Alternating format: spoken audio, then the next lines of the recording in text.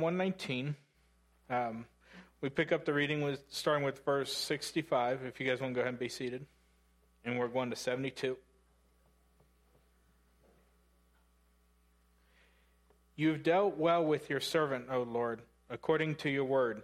Teach me good judgment and knowledge, for I believe in your commandments. Before I was afflicted, I went astray, but now I know your word. You are good and do good teach me your statutes. The insolent smear me with lies, but with my whole heart I keep your precepts. Their heart is unfeeling like fat, but I delight in your law. It is good for me that I was afflicted, that I might learn your statutes. The law of your mouth is better for me than 10,000 pieces of gold and silver. In this section, the psalmist mentions that he is attacked by his enemies for upholding God's law, and that he will not turn from the law. He states that the law is the most important thing to him than any material possession. This is a great lesson for us today. How much do we value the law? Do we uphold all God's statutes, and is law the most important thing to us? In the world we live in today, it is easy to get caught up in material possessions and the trappings of the world. I've done it. We all have. But let's not lose sight of the most important thing in this world, and that is we are the servants of the only risen Lord, and we must adhere to his teachings and live a life that is worthy of him. Before we head into praise and worship, let us recite the Lord's Prayer. Our Father, who art in heaven, hallowed be thy name. Thy kingdom come, thy will be done, on earth as it is in heaven. Give us this day our daily bread. Forgive us our trespasses, as we forgive those who trespass against us. Lead us not in temptation, but deliver us from evil. For thine is the kingdom, and the power, and the glory forever and ever. Amen. You can sing with us, you know.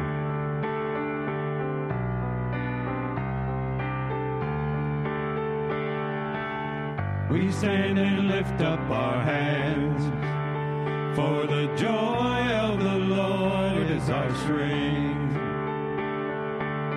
We bow down and worship him now. How great, how awesome is he, and together we sing. Everyone sing. Holy is the Lord God Almighty. The earth is filled with his glory. Holy is the Lord God Almighty. The earth is filled with his glory. The earth is filled with his glory. We stand and lift up our hands, for the joy of the Lord is our strength. We bow down and worship him now. How great, how awesome is he, and together we sing. Everyone sing. Holy is the Lord God Almighty. The earth is filled with his glory. Holy is the Lord God Almighty. The earth is filled with his glory. The earth is filled with his glory. It's rising up all around. It's the anthem of the Lord's renown. It's rising up all around. It's the anthem of the Lord's renown.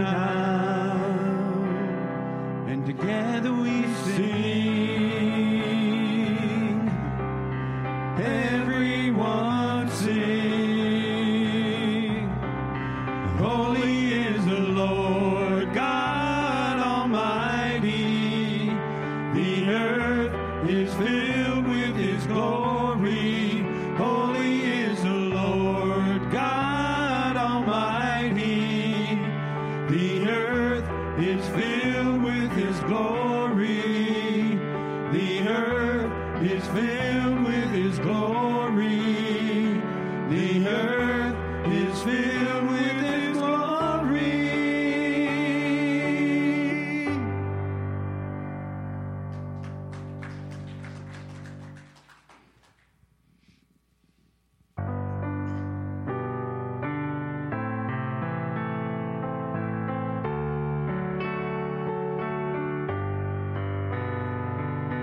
Lord, my heart can grow so far away and cold, and yet for me your love is still the same.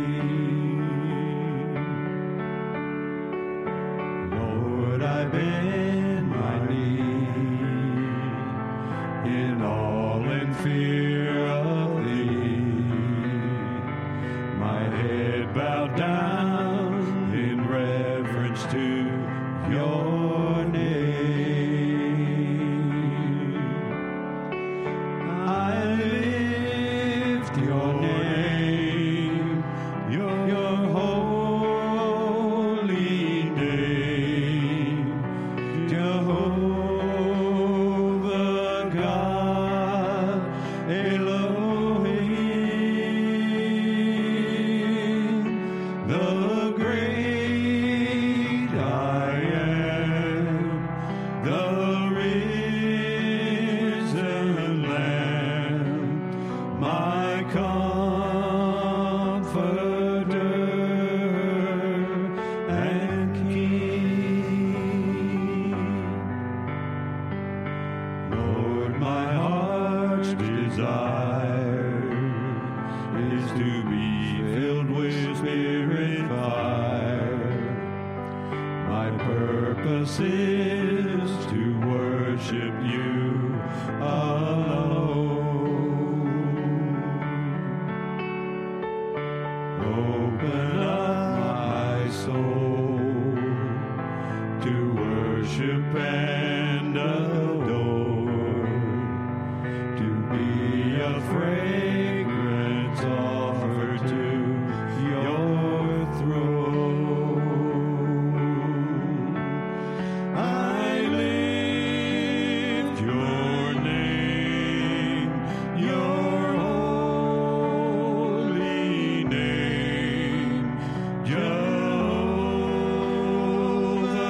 God,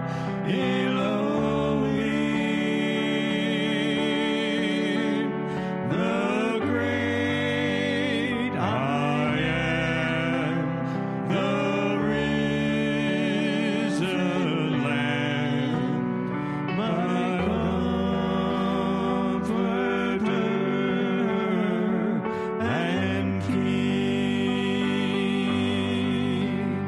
I lift your name, your holy name, Jehovah God, Elohim,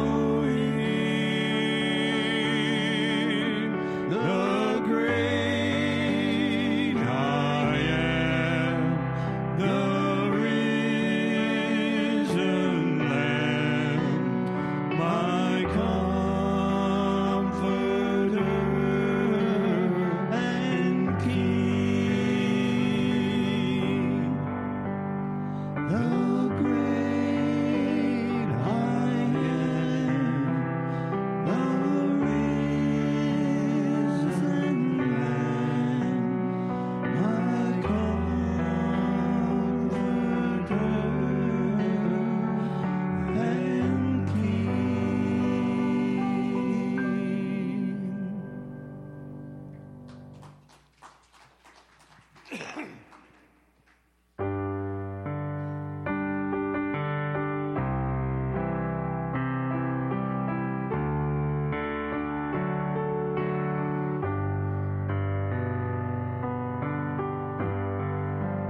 Draw me close to you. Never let me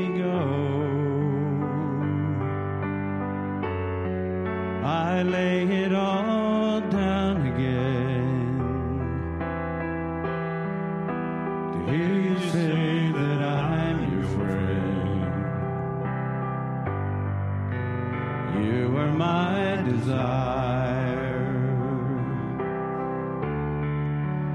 No one else will do, 'cause nothing else can take your place. To feel the warmth of your embrace, help me find a way, bring me back to you.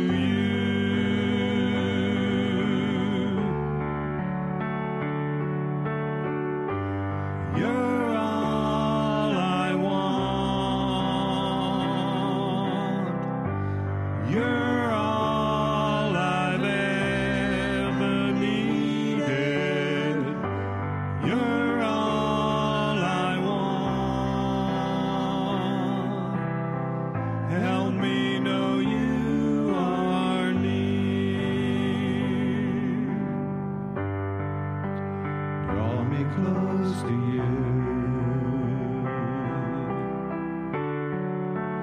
Never let me go.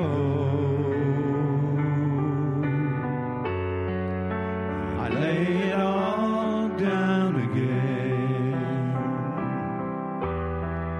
to hear you say that I'm your friend. You are my desire, and no one else will do. 'Cause nothing else can take your place. To feel the warmth of your embrace, help me find a way, bring me back to you.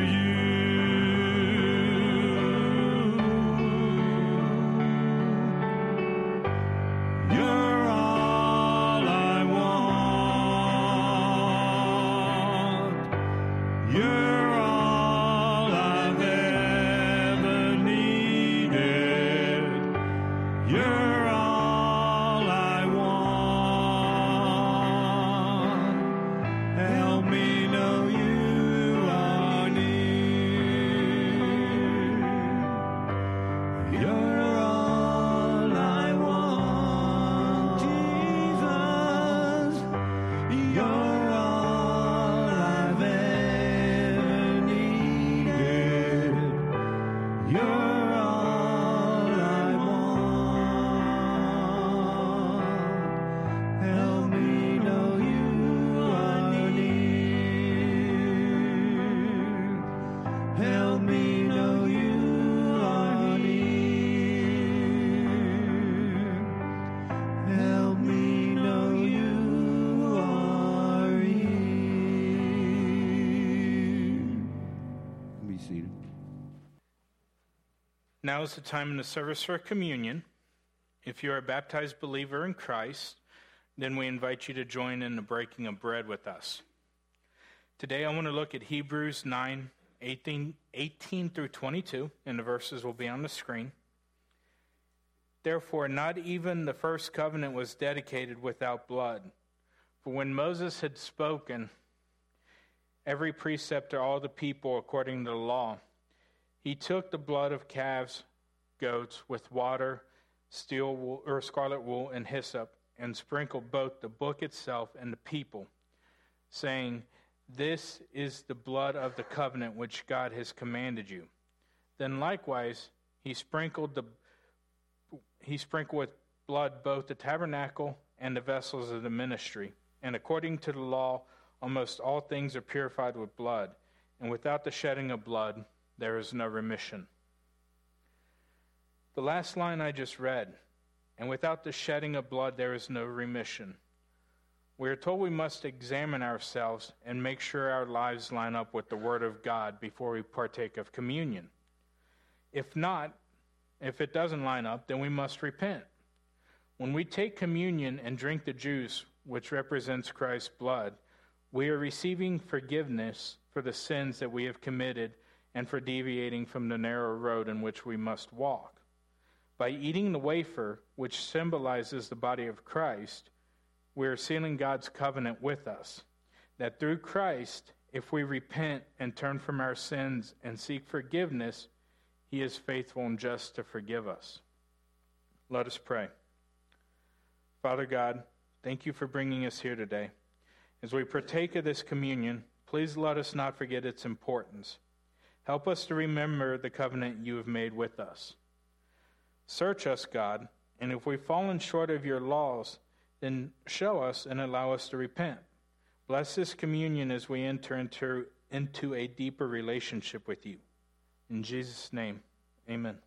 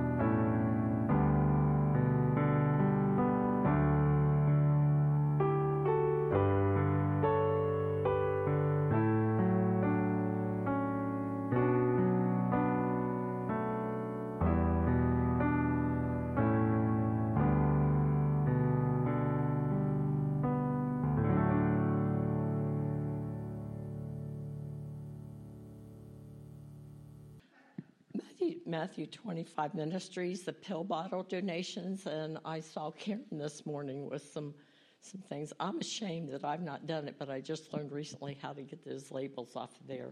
But if you want to do that the donations, empty plastic bottles, they use those, they shred them and recycle them and that. And if you have any questions, contact Amy.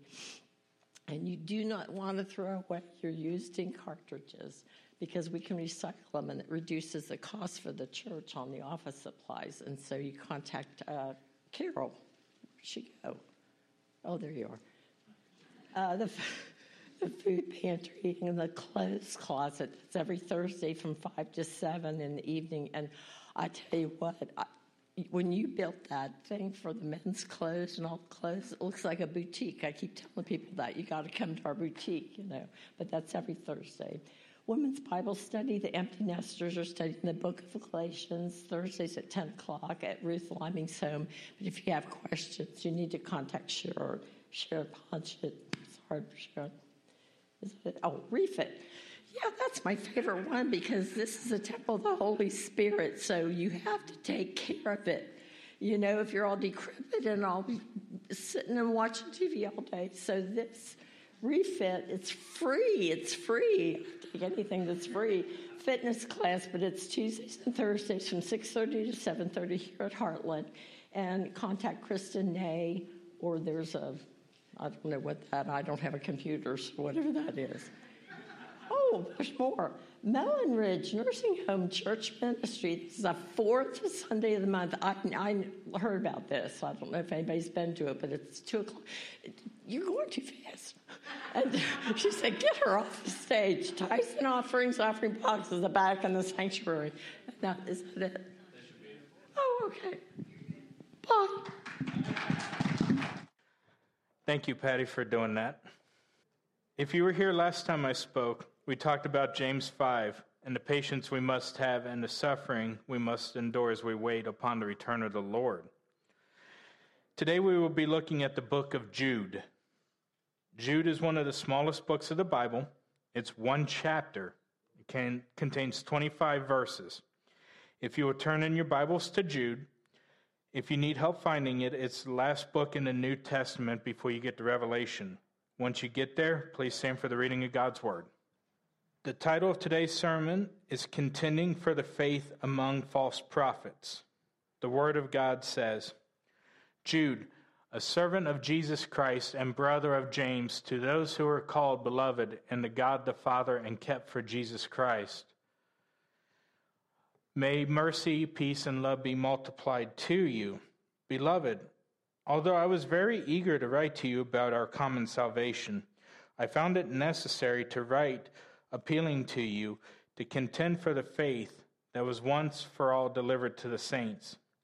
For certain people have crept in unnoticed, who long ago were designated for condemnation.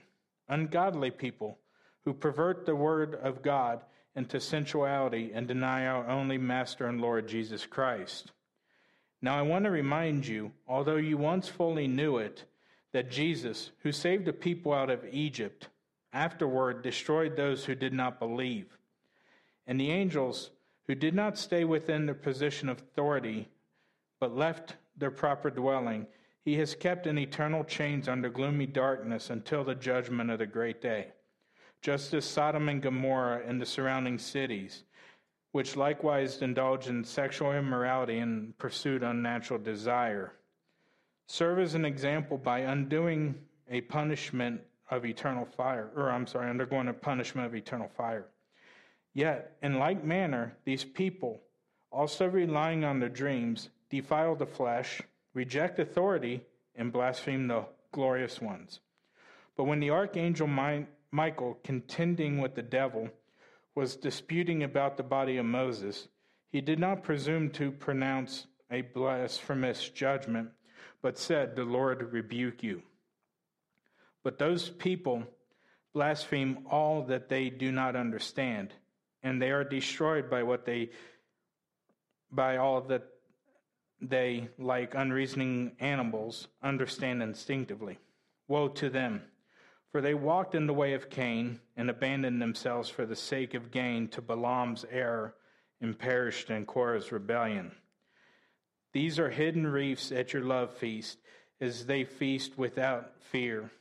Shepherds feeding themselves, waterless clouds swept along by waves, fruitless trees in late autumn, twice dead, uprooted. Wild waves of sea casting up the foam of their own scheme, wandering stars for whom the gloom of utter darkness has been reserved forever. It is also about these that Enoch, the seventh son of Adam, prophesied, saying, "Behold, the Lord comes with 10,000s of the holy ones, to execute judgment on all and to convict all their deeds of ungodliness that they have committed in such an ungodly way, and all the harsh things that ungodly sinners have spoken to him. These are grumblers, malcontents, following their own sinful desires. They are loudmouthed boasters, showing favoritism to gain advantage. But you must remember, beloved, the predictions of the apostle of our Lord Jesus Christ. They said to you, in the last time there will be scoffers following their own ungodly passions. It is these who cause divisions, worldly people, devoid of the Spirit. But you, beloved, building yourselves up in the most holy faith and praying in the Holy Spirit, keep yourselves in the love of God, waiting for the mercy of Jesus Christ that leads to eternal life, and have mercy on those who doubt. Save others by snatching them out of the fire, to show mercy with fear, hating even the garment stained by the flesh. Now to him who is able to keep you from stumbling and to present you blameless before the presence of his glory with great joy. To the Lord our Savior, through Jesus Christ our Lord, be glory, majesty, dominion, and authority before all time, now and forever. Amen. You may be seated.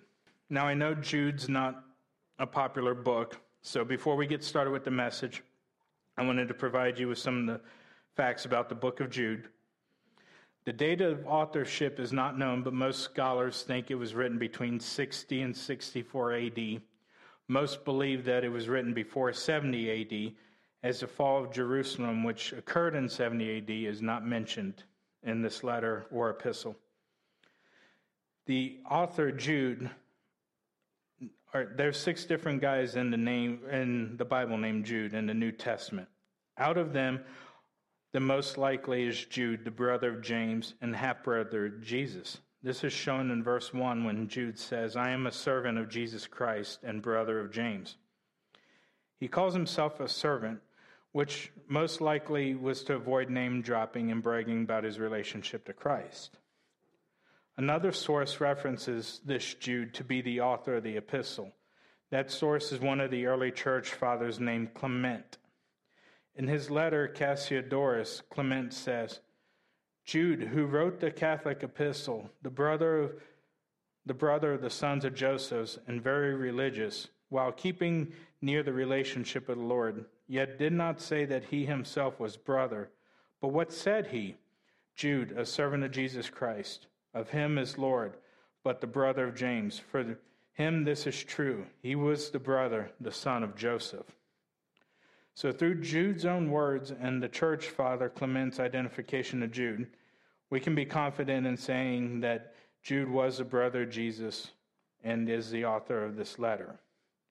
Now that we have a little bit of background with the book, let's get into the message.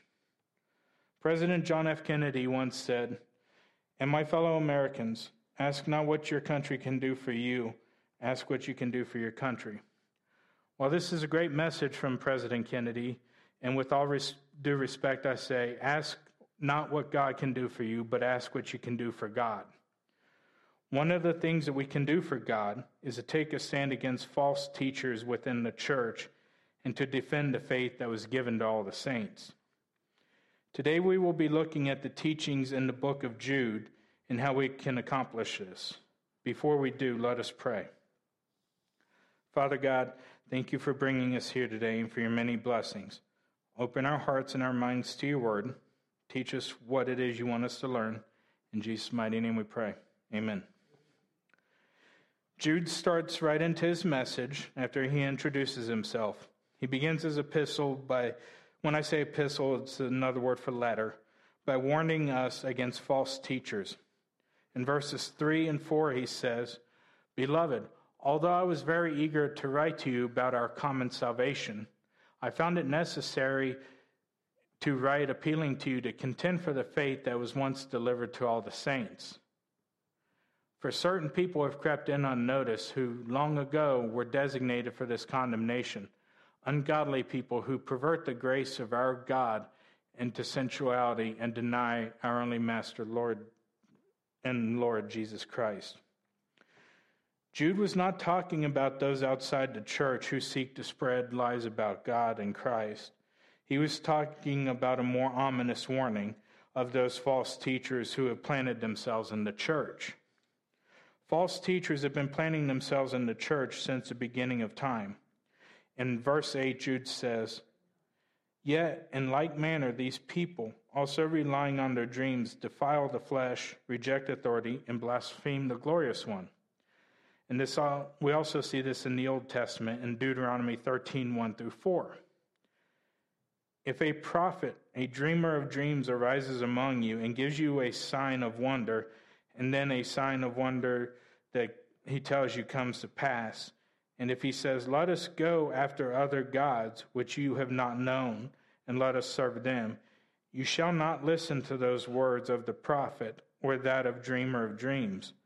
For the Lord your God is testing you to know whether you love the Lord with all your God, all your heart, and all your soul.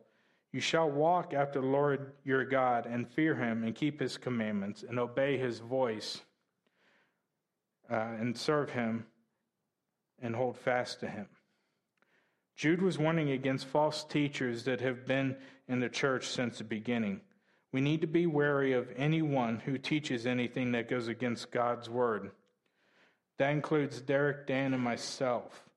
Always take what we say and line it up with the word of God to make sure it matches. If it does, then you know it's safe to believe it. If it does not match, then dismiss what we say. In fact, the Bible tells us that we must do this. We see this in 1 John 4, 1 through 3. Beloved, do not believe every spirit, but test the spirits to see whether they are from God. For many false prophets have gone out into the world. By this you know the Spirit of God. Every single spirit that does not confess that Jesus Christ has come in the flesh is not from God. And every spirit that does not confess Jesus is not from God. This is the spirit of the Antichrist, which you heard was coming and now is in the world already. So we must test everything we hear against the word of God. And if it doesn't line up, we have to disregard it. Jesus also warns us to take heed of false prophets. In Matthew 7, 15 through 16, he says, "Beware of false prophets who come to you in sheep's clothing, but inwardly are ravenous wolves. You will recognize them by their fruits." And it stops there. So Jesus warns us that we will know false teachers by their fruits. If they are of Christ, then they will produce good fruits and will not pervert the word of Christ for their own gain. The idea of false teachers was also discussed by the Apostle John in 2 John 1, 7 through 11. For many deceivers have gone out into the world, those who do not confess the coming of Jesus Christ in the flesh, such a one is a deceiver and the Antichrist. Watch yourselves so that you may not lose what we have worked for, but may win a full reward. Everyone who goes on ahead does not abide in the teaching of Christ, does not have God. Whoever abides in the teaching has both the Father and the Son. For whoever greets him takes part in his wicked ways. So John emphatically states that not only are we supposed to be vigilant of what God teaches, but if we do hear them teach anything that goes against God's word, we are to ignore them so we are not caught up in their evil works. After all the warnings issued by God in Deuteronomy, John, Jesus, and Jude, you would have thought the modern church would have taken heed and not fallen in the same false doctrine, but it continues in the church today. We see this with the prosperity gospel, which teaches that if you believe, you can achieve anything. And if you're not achieving anything, it's because you lack faith. And the only way to have your best life now is to believe harder. Pastors like Joel Osteen and T.D. Jakes and others are happy to tell you to achieve your success and reach your goals through their many self-help books. Ladies and gentlemen, the only self-help book you need is the inerrant Word of God. We also see pastors like Jesse Duplantis, who went on a telethon a few months ago and said, "I honestly believe this. The reason why Jesus hasn't come back is because people are not giving the way God told them to give. He told people to call the number at the bottom of the screen and told them to call and donate." He also went on to say, "I really believe this. If people would call this number and put this victory over all the world, every available voice, every available outlet, the Father would say, 'Jesus, go get them.'" Mr. Duplantis and other preachers like him are multimillionaires who have made a living off of distorting the Word of God. They have deceived millions of people with their false doctrine for nothing more than promoting themselves and making millions of dollars. David Paulson, in his book, A Commentary on Jude, writes, "It is rather pathetic when you meet people who are trying to get as comfortable and wealthy and healthy as possible by faith. Faith is something much, much deeper than that. It is a faith in God, a faith such as Shadrach, Meshach, and Abednego had. You can throw us into a fiery furnace and our God can save us. But even if he doesn't, we won't bow down to your God. False teachers that come into the church are more dangerous than non-believers who try to argue the existence of God because they can destroy the church from within. They can cause strife and divisions among the body. We see this with people who argue that the King James Bible is the only version of the Bible that should be read. I'm here to tell you that is a lie, and there have been better translations of the original text of the Bible that have come along since 1611, when the King James Bible was written. False teachers in the church are hard to spot and easy to be deceived by and to turn from God and follow them, which is why Jude wrote this letter. He wanted to make sure that the body of Christ had not forgotten the past and what happens to those who failed to adhere to the teachings of God and got led astray by false gods in their quest of fulfilling their earthly desires. Jude gives us 3 examples from history that show what happened to those in the church who failed to listen to God's word. In verse 5, he says, "Now I want to remind you, although you once fully knew it, that Jesus, who saved the people out of Egypt, afterward destroyed those who did not believe." God led the church out of bondage from the Egyptians. He parted the Red Sea and led them through the desert with the promise of reaching the land he wanted to give them. But along the way, they lost sight of God and refused to follow the commandments by which was given to them by Moses, and they followed other gods. You all know this story. They never made it to the promised land and were constantly destroyed by rival armies. The second is that of fallen angels that were led astray by Satan.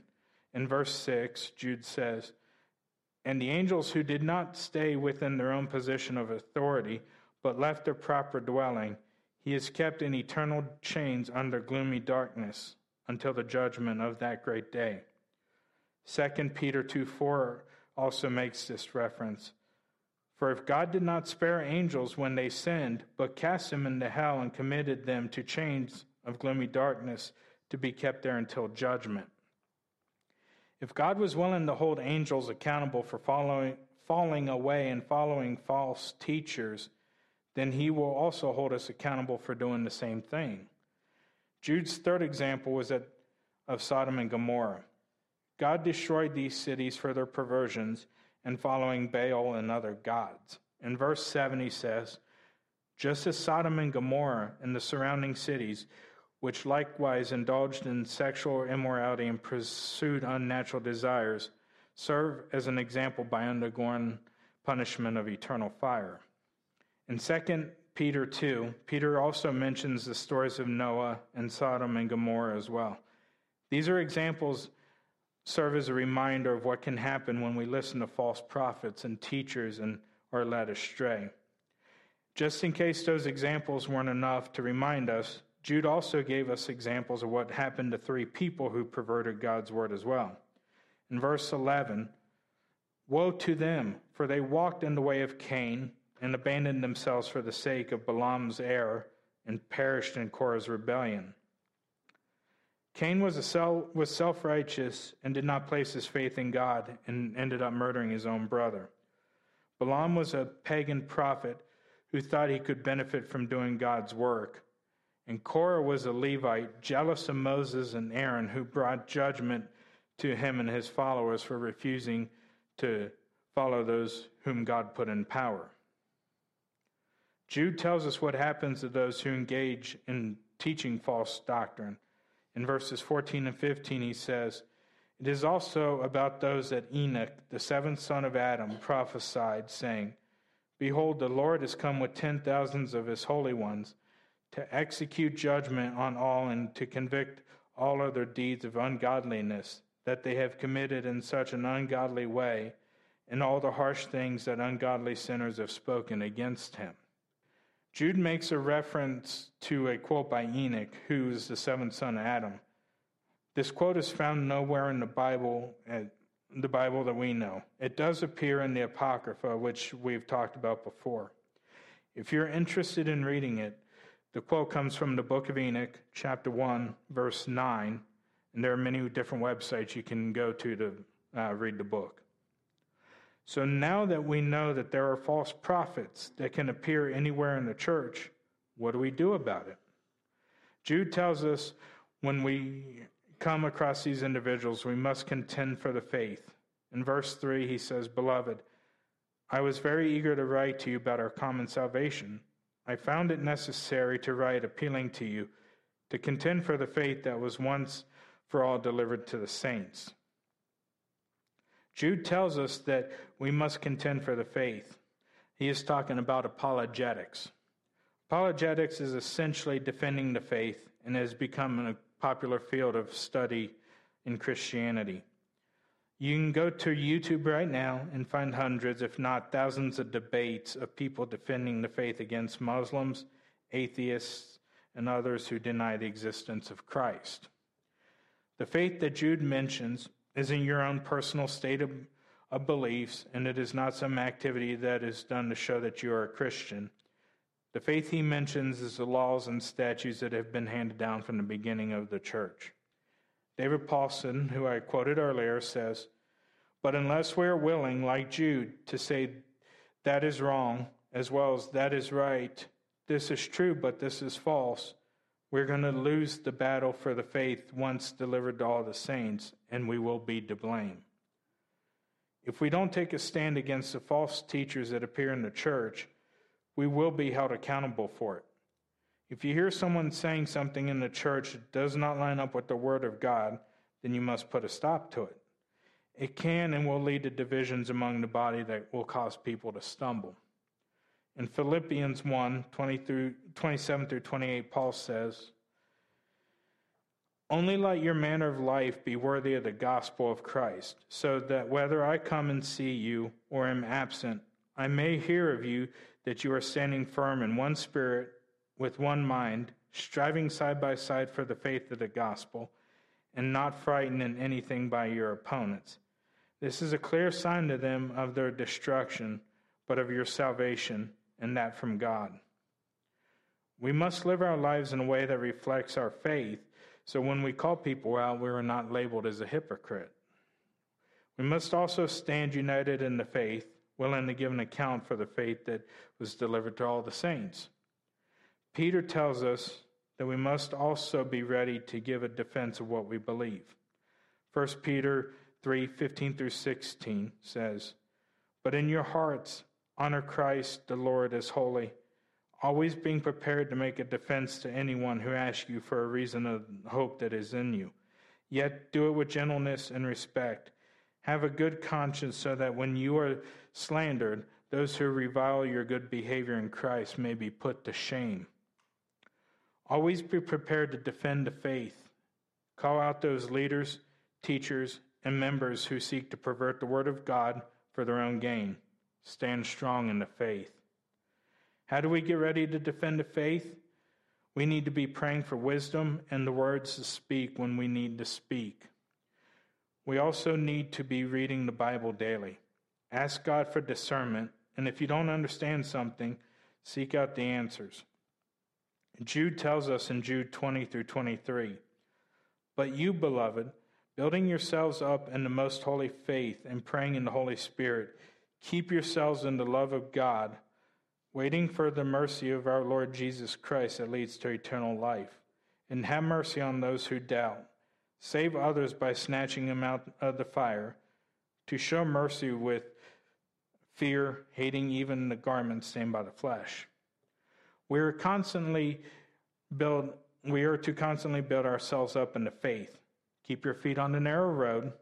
Be kind to those who doubt when you encounter those who are leading others astray. Stand up with kindness and speak out against those false doctrines. Show mercy, as Jude says, to those who speak false teachings, so that we may, through love, lead them back to Christ and keep them from the fiery pits of hell.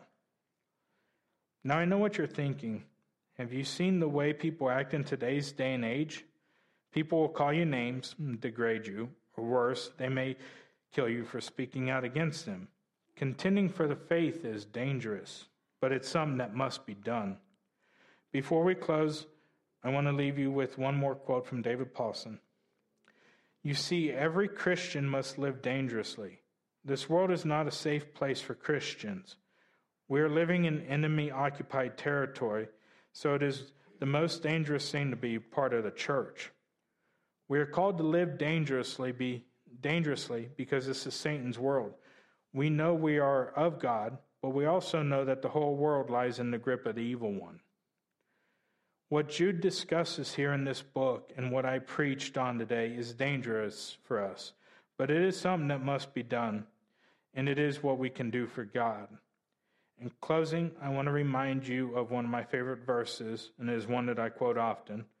John 3:30 says, he must increase, but I must decrease.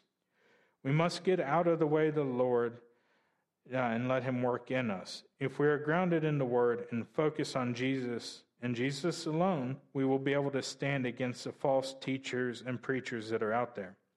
If we remember the phrase, so that some might be saved, it will strengthen us and give us the boldness we need to share our faith and to defend it.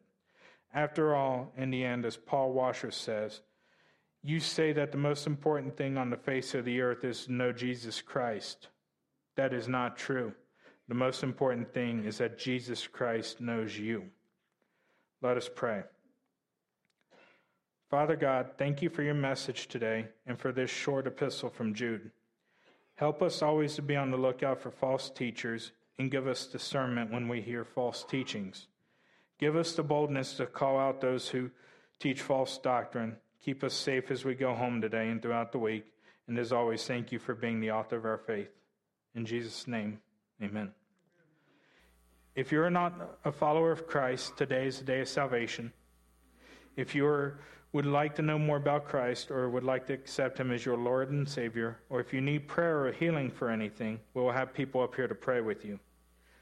Before the praise band starts, let me go ahead and speak the blessing of God over you. May the Lord bless you and protect you. May the Lord make his face shine upon you, be gracious to you. May the Lord turn his face toward you and give you his peace. In Jesus' name, amen. Stand up and sing. Now. Right now. Steve, get up. Oh. God is good. There you go. All the time. You know you like singing this one. He put a song of praise It does. in this heart of mine. God is good. Oh, I can hear you. All the time. And through the darkest night, his light will shine. God is good. God is good all the time. God is good all the time. He put a song of praise in this heart of mine. God is good all the time. And through the darkest night, his light will shine. God is good. God is good all the time. If you're walking through the shadows, there are shadows all around. Do not fear, he will guide you. He will keep you safe and sound. He has promised to never leave you nor forsake you, and his word is true. God is good all the time. He put a song of praise in this heart of mine. God is good all the time, and through the darkest night his light will shine. God is good. God is good all the time. Oh, we were sinners and so unworthy, still for us he chose to die. Filled us with his Holy Spirit, now we can stand and testify that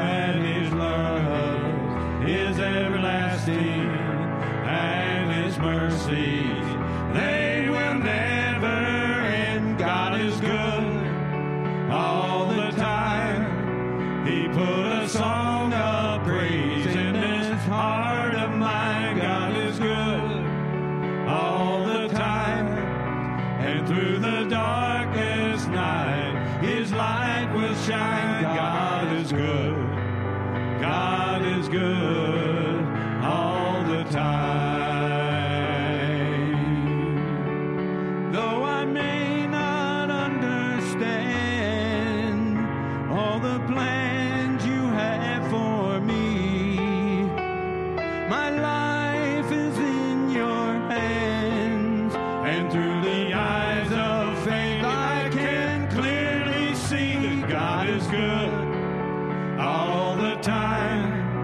He put a song of praise in this heart of mine. God is good all the time. And through the darkest night, His light will shine. God is good.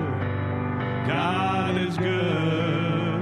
God is good. God is good. He's so good. He's so good. And God is good. God is good. He's so good.